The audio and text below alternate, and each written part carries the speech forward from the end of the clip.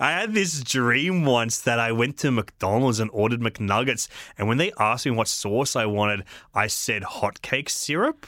Oh, God. Shh.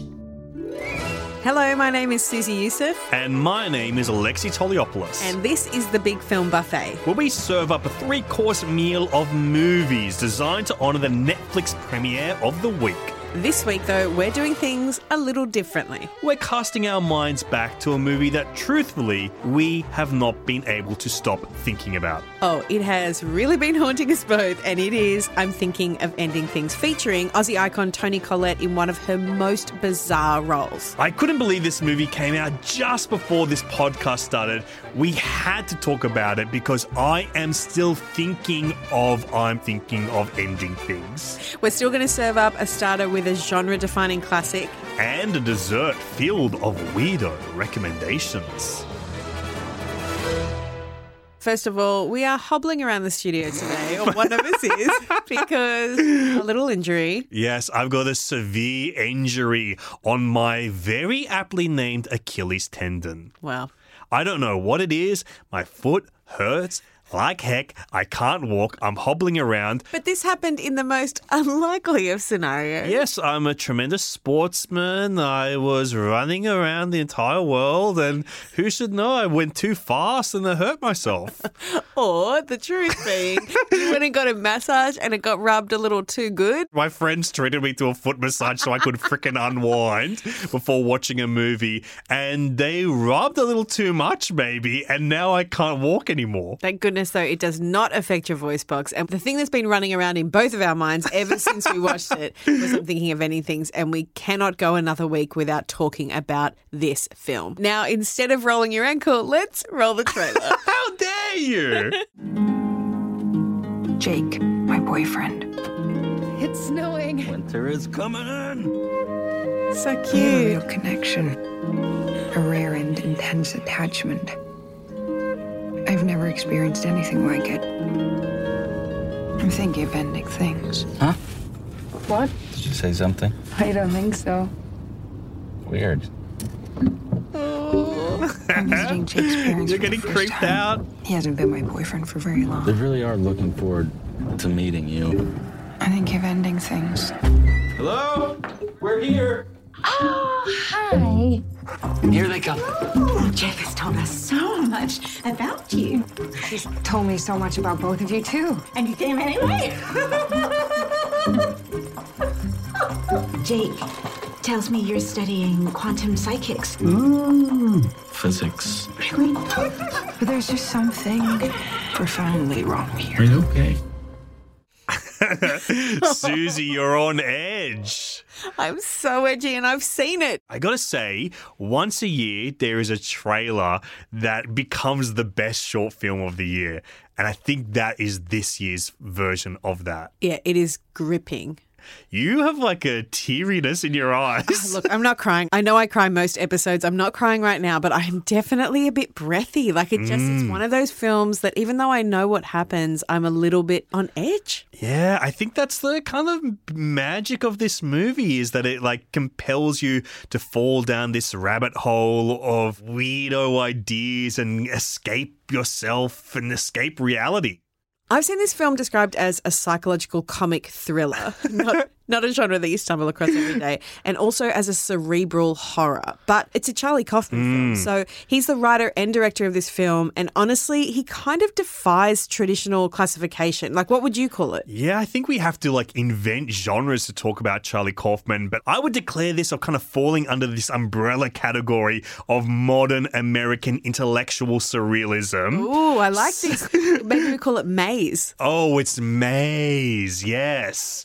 That's what we're going to call it. Okay. Maze. Modern American intellectual surrealism. Maze. So it's absolutely wackadoo. He's basically a unique cinematic genre all to himself. Surrealism has always really been a part of film as a way to visually communicate abstract and complex ideas like feelings or emotions in a way that an audience can understand. So if you were to describe it to a 5-year-old or to me, like how could you help us understand it a bit better? Well, funny you should say that because the example that I was was thinking of is how the Pixar movie Inside Out really effectively assigned characters to feelings in a way that probably helped children and parents talk more frankly about emotions. I love that movie. These are the kind of movies that stick in your head because they give you an image to an idea. Yep. They visualize something that doesn't exist in a visual realm. They create the image for you. Mm-hmm. Like there's this kind of not very good Robin Williams movie called What Dreams May Come. I was about to say, how dare you, but now I totally agree. It's this movie where he goes to heaven and hell and they're painted like these oil paintings. And I tell you, not a goddamn day has gone by where I haven't thought about that movie because that's how I think of the afterlife now is how they interpret in those like oil painting way in that movie. Totally. We watched this movie around 20 years ago and it's the sort of thing that has actually shaped us as human beings. Just Absolutely. That strong image of the afterlife. It's crazy. And it's not even that good, but it's just stuck around. I can't stop thinking about it. And Kaufman is pretty tied with American cinema dipping into more complex narratives through that indie film movement of the 1990s that saw mainstream audiences branching out and making minor hits out of weirdo stuff like Being John Malkovich and bona fide Oscar-nominated best of all time lists like The Starter we're going to talk about today. Yes, and that Starter is the messed up romance, relationship, drama, comedy. What genre is this? We don't know. We're just affected by it. The film is Eternal Sunshine of the Spotless Mind. This is a hoax, right? I assure you no. Is there any risk of brain damage? It's on a par with a night of heavy drinking. Nothing you'll miss. After a bad breakup, Clementine, played by Kate Winslet, has a procedure to erase the memory of her ex-boyfriend Joel, who's played by Jim Carrey. Now, when Joel discovers this, he has the same procedure, but will he regret it? Will love find a way, or is lost love just too painful to remember? And are some relationships harder to understand than science fiction? Oof. Alexi, I was totally shocked when you told me that you had not seen this film before. I want to know, when you watched it, what was your immediate reaction? Well, my immediate reaction was kind of like, oh, this is not what I thought it was going to be. Yeah. I think like going back to like this era, because this was like around the time that I was really getting into film when this came out and seeing people latch onto it, there's like this idea of going back to those things that like makes me feel uncomfortable. Like what if they don't live up to my expectations what if I came to it at the wrong time in my life? And I think like my preconceived notion of this movie was that Kate Winslet role. She's playing that manic pixie dream girl. Like kind of the original Manic Pixie Dream Girl. Yeah, exactly. And I think that's what I was nervous about, that it was like that typical thing of like this quirky girl who's here to wake up some sad fella out of like his routine, boring life. But watching this, I was shocked by how it's like a total decimation of that idea before it even became like this long-running trope. It's subverting it all before it even exists. And it calls it out straight away. She's like, I'm not going to be the one to fix you. I think the whole movie is kind of all about dismantling any expectation you have of the genre and characters. If you could Eternal Sunshine someone, delete someone from your memory, from your mind, who would it be? Oh, that is the easiest question in the world. Really? Yeah, it is actually. There's not many people that I would say have affected me in the way that my Year 8 maths teacher has. So Mrs. Evanson said to me, in Year 8 maths, I do not remember the context. I just remember the pain of being called cynical, and I did not know what cynical meant, so I just assumed the worst. Turns out I am quite cynical, but didn't She know nailed that. it. Yeah, she nailed it. She hit me right in the heart, and I wish I could get rid of that memory because I feel like it's plagued me for some reason. That's the idea. You got to get rid of something that plagues you, right? Exactly. Something that's like really hurts you in some way. Oh, if I could get rid of anything, it would be a thing. Not a one, but a thing. Of course not, because you do love people and they love you. Yes, the movie The Grinch has stuck with me for so long. Ooh. I just want to get out of my head. You're turning green talking about it. It upsets me. That movie gets under my skin. I hate that like face makeup Jim Carrey wears. I hate his green fur in it. It's made out of real human hair. Knowing that disgusts me. I feel like you're levitating off your chair. Oh, Anger builds. Exactly. I'm not an angry guy, but this is my one source of anger and I need it to be moved from my mind. Delete it. I actually feel the same way about the movie Ghost Ship. Oh, starring Alex Dimitriades. Moriarty's in a small role. Oh, well, I didn't know about that because I think I've tried to erase this from my mind. I've never seen the movie, but I'm familiar with his filmography. That's how I know about its Yes, existence. I completely understand that. I think the reason that I want to get rid of this one is because my best friend Kate and I were supposed to meet our mate Joe at the cinema and he never turned up, and it was his choice of film, not a film that we would have chosen. And so we suffered through this horror film where I think something like 100 people die in the first 3 seconds. And we're traumatized by it. I pray not to Moriarty, so we made it till the end. So you have Eternal Sunshine, The Grinch. The what? I've never heard of it before. And you, Mrs. Evanson?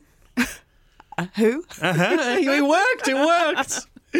It's kind of a crazy concept. It's not an easy film to watch, but I still kind of loved it. Yeah, I think it's because it's so clever with how it introduces these far-out ideas. Yeah. For one, the cinematography is gorgeous. It's kind of like these muted colors, yet it's shot in this very documentary-esque way, that handheld camera, which allows the film to feel very grounded and very real and very visceral, so that when we introduce these surreal ideas, they are in a way that we are accustomed to because we are set in this version of reality. Yeah. And because of that, it's this really tasteful introduction for audiences to the surreal mind of Charlie Kaufman, a mind that is full of comedy, full of big, grandiose ideas and very interesting storytelling techniques. And without a crossover art house hit like this, I don't think he would have ever had the pull to actually become a director, not just a writer, but a writer-director.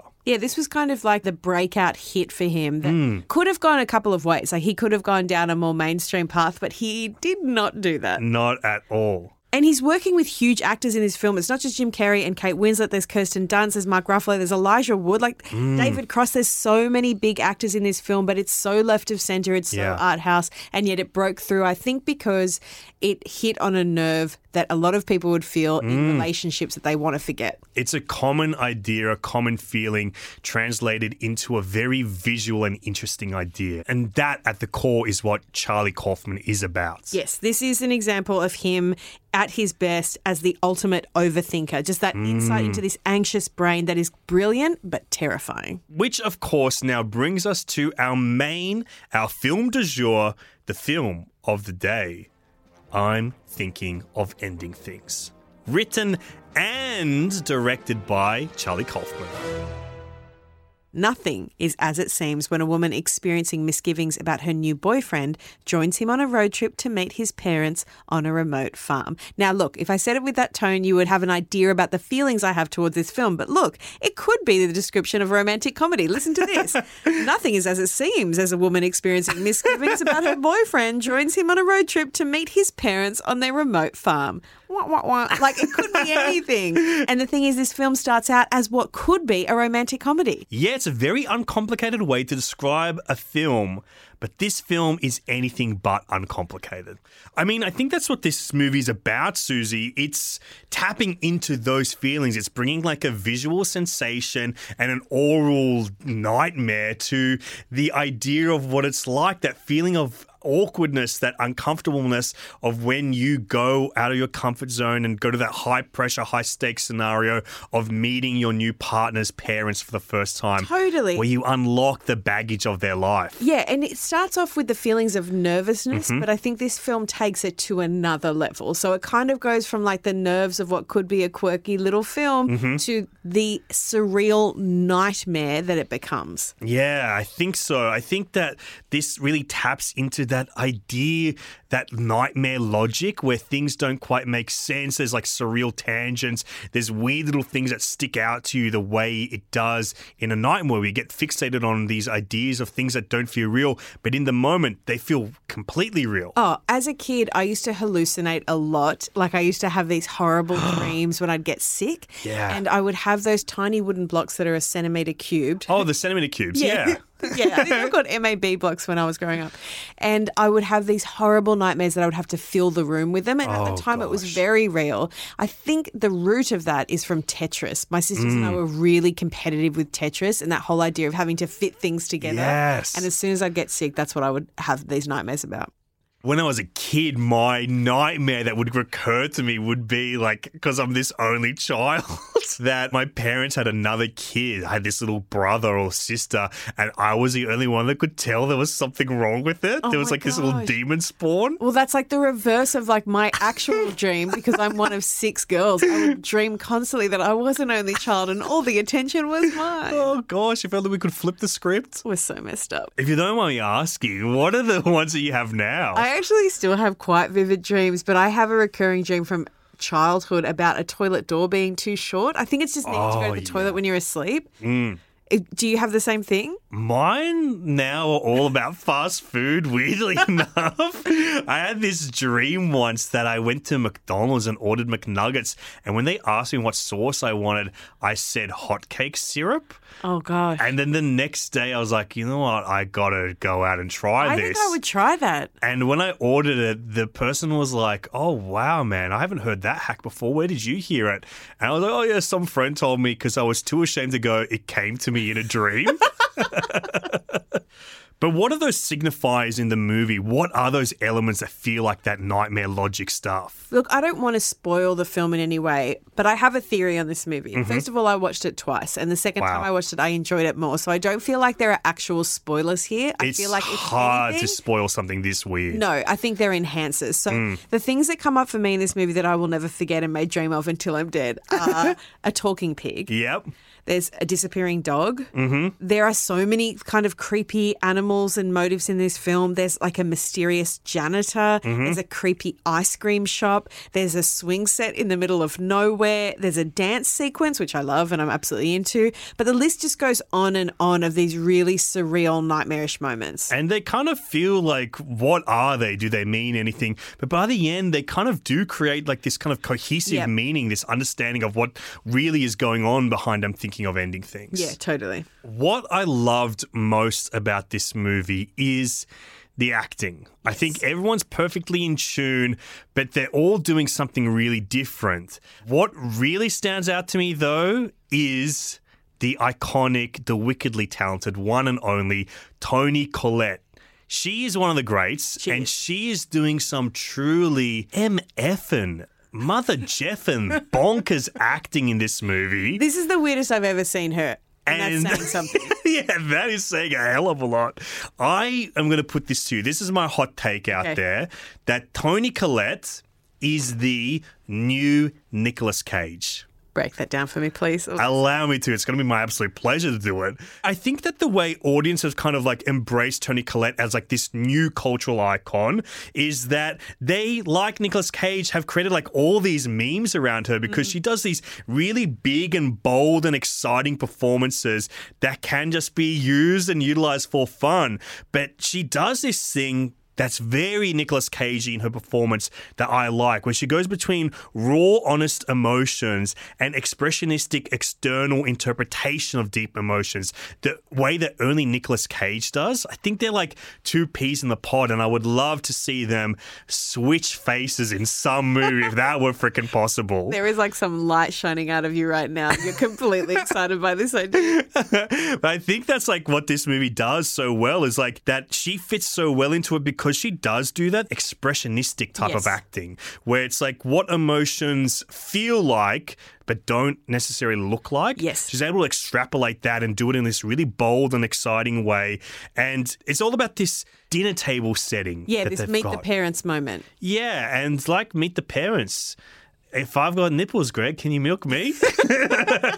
Well, that's my favorite Meet the Parents moment. But in this film, the Meet the Parents moment is like at that dinner table, you've got Toni Collette as the mother. And she's completely unhinged. And then opposite her, you've got that really clueless David Thewlis character. He plays the father. Yes, and he's doing something so weird and interesting in this movie, playing with like status and different comedy notes. Yep. And he's just like a master actor. And it looks like they exist in this strange world, in this kind of like farmhouse setting. When they enter that world, it just feels wrong. It feels really high stakes and really dangerous. I think this is like a real masterclass of different styles of acting coming together to make this really cohesive tapestry, this complete idea of what a film can be.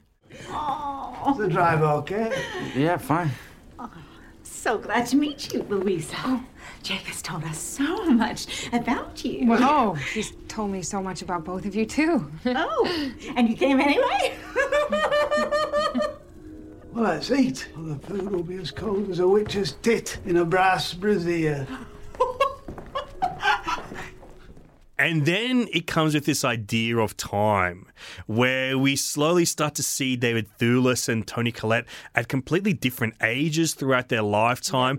And it kind of becomes like this big encapsulation of the entirety of a relationship and how you feel stuck and how you can feel bogged down in it, extrapolated into this really crazy, visceral feeling. Yeah, it's kind of that Kaufman dreamlike state where it's like time is irrelevant or time is super relevant. Like it just moves back and forward between different moments and you can't really tell what's going on. I feel a little bit breathy just thinking about it. Yeah, I mean, this is why it's stuck with us. Look at this. Weeks later, we're still trapped in this conversation about I am thinking of ending things. I think it's probably the most film buffy film that we've spoken about. Oh, big time. So far. And it's definitely not for the faint-hearted. It's not something that you just jump into casually. This is not a date movie. If it is a date movie, make sure you're dating an ultra film buff when you're watching this. I think that this is a good one to kind of like dip your toes into if you want to like get outside your comfort zone a little bit more, or just like have something really weird wash over you and allow you to like critically think about something for a while. I totally agree. And as I said before, it's something that I think you should watch twice. I don't often say that. The more I learnt about this film, the more I enjoyed it. If you've had a little insight into the minds of Alexi Toliopoulos and Susie Youssef and now you're thinking, I could live here or maybe I could visit from time to time, then why not follow the Big Film Buffet on Spotify or wherever you get your podcasts to make sure that you get new episodes of us talking about films, movies, all the good stuff on the reels as soon as it drops every single Tuesday. And don't forget to comment, rate, review, tell your friends, call up your old high school teachers and tell them how they've affected your life, but also recommend the podcast and don't forget to send us all the love you can muster. We have come to that time in our buffet where we need our palate cleanser. We're going to play our favourite game, film or movie. The lemon sorbet of this podcast. We have got our producer Michael in here today to give us the title that we're going to classify whether it is a film or if it is a movie. Listen, I feel like the motion picture that I've chosen has to have come from the new Nicolas Cage, starring Toni Collette herself. The feature is Muriel's Wedding. Muriel's Wedding, 1994, directed by P.J. Hogan, starring Toni Collette and Rachel Griffiths. Michael, you have stumped me for 1 second, but guess what? I've come back around with a complete answer and a complete dissection of Muriel's Wedding as a movie, baby. Yes, this is a movie. It doesn't get any more Hollywood than a rags to slightly better rags story. This is pure movie magic and cinema. The story of a young girl from Pauper Spit coming from a sad life into a much, much less sad life. I think that this is a movie, baby. It's a romantic comedy. It's got ABBA. Any movie that has songs by ABBA will be classified as popcorn by me. This is a movie. And I could not disagree more. I have to say that this motion picture is in fact a film. I think it's the story of a kleptomaniac in search of love that she will never get. I think it is a story of a young woman who deceives everyone in her life. I think this is an art house film. Yes, ABBA is included, but not in the way that makes you happy, in the kind of way that creeps you out. This is one of our most beloved comedies of all time. Oh, don't get me wrong. I absolutely love it. And it's a knee slapper. It really is. And it's one of the saddest movies I've ever seen in my entire life. It is both a knee slapper and a tragedy. It's a tearjerker. Michael, are you satisfied? Who wins film or movie? Is this a movie or is this a film? Listen, I feel like Susie wins. It's a film, and purely because any motion picture with ABBA is a film. Oh, my word. Okay, I'll accept it. Muriel's Wedding has been inducted into the Film Hall of Fame. Well, Susie, I'm thinking of ending things. And by things, I mean the episode of the podcast this week. And as always, we end things on a sweet note. We're going to give you some recommendations of some further viewing. I'm going to recommend you this movie, Susie. Oh, yes, I've not seen this. This is one that I really, really like that has stuck with me for quite some time. It's called Jim and Andy, The Great Beyond. You know, and no one really knew what was real and not real half the time. I didn't know what was real and not real. It's on Netflix. It's a film from the mind of another Kaufman that bends reality, and that is Andy Kaufman, the comedian from Taxi and stuff. He's like one of the great comedy auteurs of all time, the biggest prankster in the world. It's actually about the making of the biopic about his life, The Man on the Moon, where Jim Carrey plays him. And it is like the weirdest performance from Jim Carrey. He really lost himself playing Andy Kaufman. He threw himself into the role and he refused to like break character. And this is a documentary all about him losing himself to this character, becoming Andy Kaufman. And it's one of the best movies I've ever seen about acting, one of the best movies I've ever seen about making movies. And honest to gosh, it's one of the scariest movies I've ever seen in my entire life. I have heard so much about this, but I have not seen it yet, and I definitely will. Another recommendation that I want to make is the film adaptation. So this is another Charlie Kaufman, and it is Nicolas Cage and Meryl Streep. So how can you possibly go wrong here? Can I say it's Nicolas Cage, Meryl Streep, and Nicolas Cage? You can say that. That is completely true. It's also an insight into the mind of Charlie Kaufman, and it's a bizarrely awesome film. I watch this every year. Like I have a moment every year where I'm like, I need to touch base with adaptation. It has everything. Like it is a cerebral, psychological situation going on, but it's also like a thriller and it's got romance. There's so much to it. I absolutely love it. It's a brilliant movie, and the way that it plays with reality is second to none. And if you need a little bit more of a meta moment with Charlie Kaufman, then there is a podcast that BAFTA do where Charlie Kaufman talks about screenwriting. I mean, yes, he does talk about screenwriting in it. For me, it's just like a life lecture. Yeah. And it's kind of incredible stuff. So I can't recommend that more. I kind of feel like I'm breaking the rules by recommending a podcast on another podcast, but I'm standing by it. And if there's any episode to break the rules on, to bend reality with, we're talking about the Charlie Kaufman episode that we're allowed to do for goodness cake. Well, speaking of cake, of course, our dessert was Jim and Andy, The Great Beyond, an adaptation. And our main was I'm Thinking of Ending Things. And we started things with a lovely little treat of Eternal Sunshine of the Spotless Mind. That was a weird and wonderful menu, and I thoroughly enjoyed it, but I am brain fried. Well, I'm actually the smartest man in the world, so I could handle it completely. Susie, it's always a pleasure to hang out with you. Alexi Toliopoulos, thank you so much for your brain. And if you want to hear a bit more from me, you can head on over to another podcast I host, Total Reboot, where we talk about reboots, remakes, and rip-offs in cinema. And guess what? While we do it, we're actually pretty funny and weird.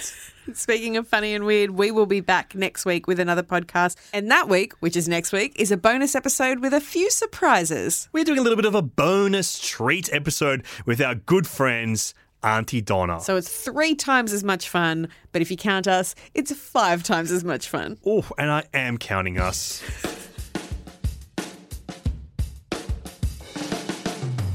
This episode was written and hosted by Alexi Toliopoulos and Susie Youssef. Produced by Michael Sun and Anu Hasbold. Edited by Jeffrey O'Connor. Executive produced by Tony Broderick and Melanie Marnie.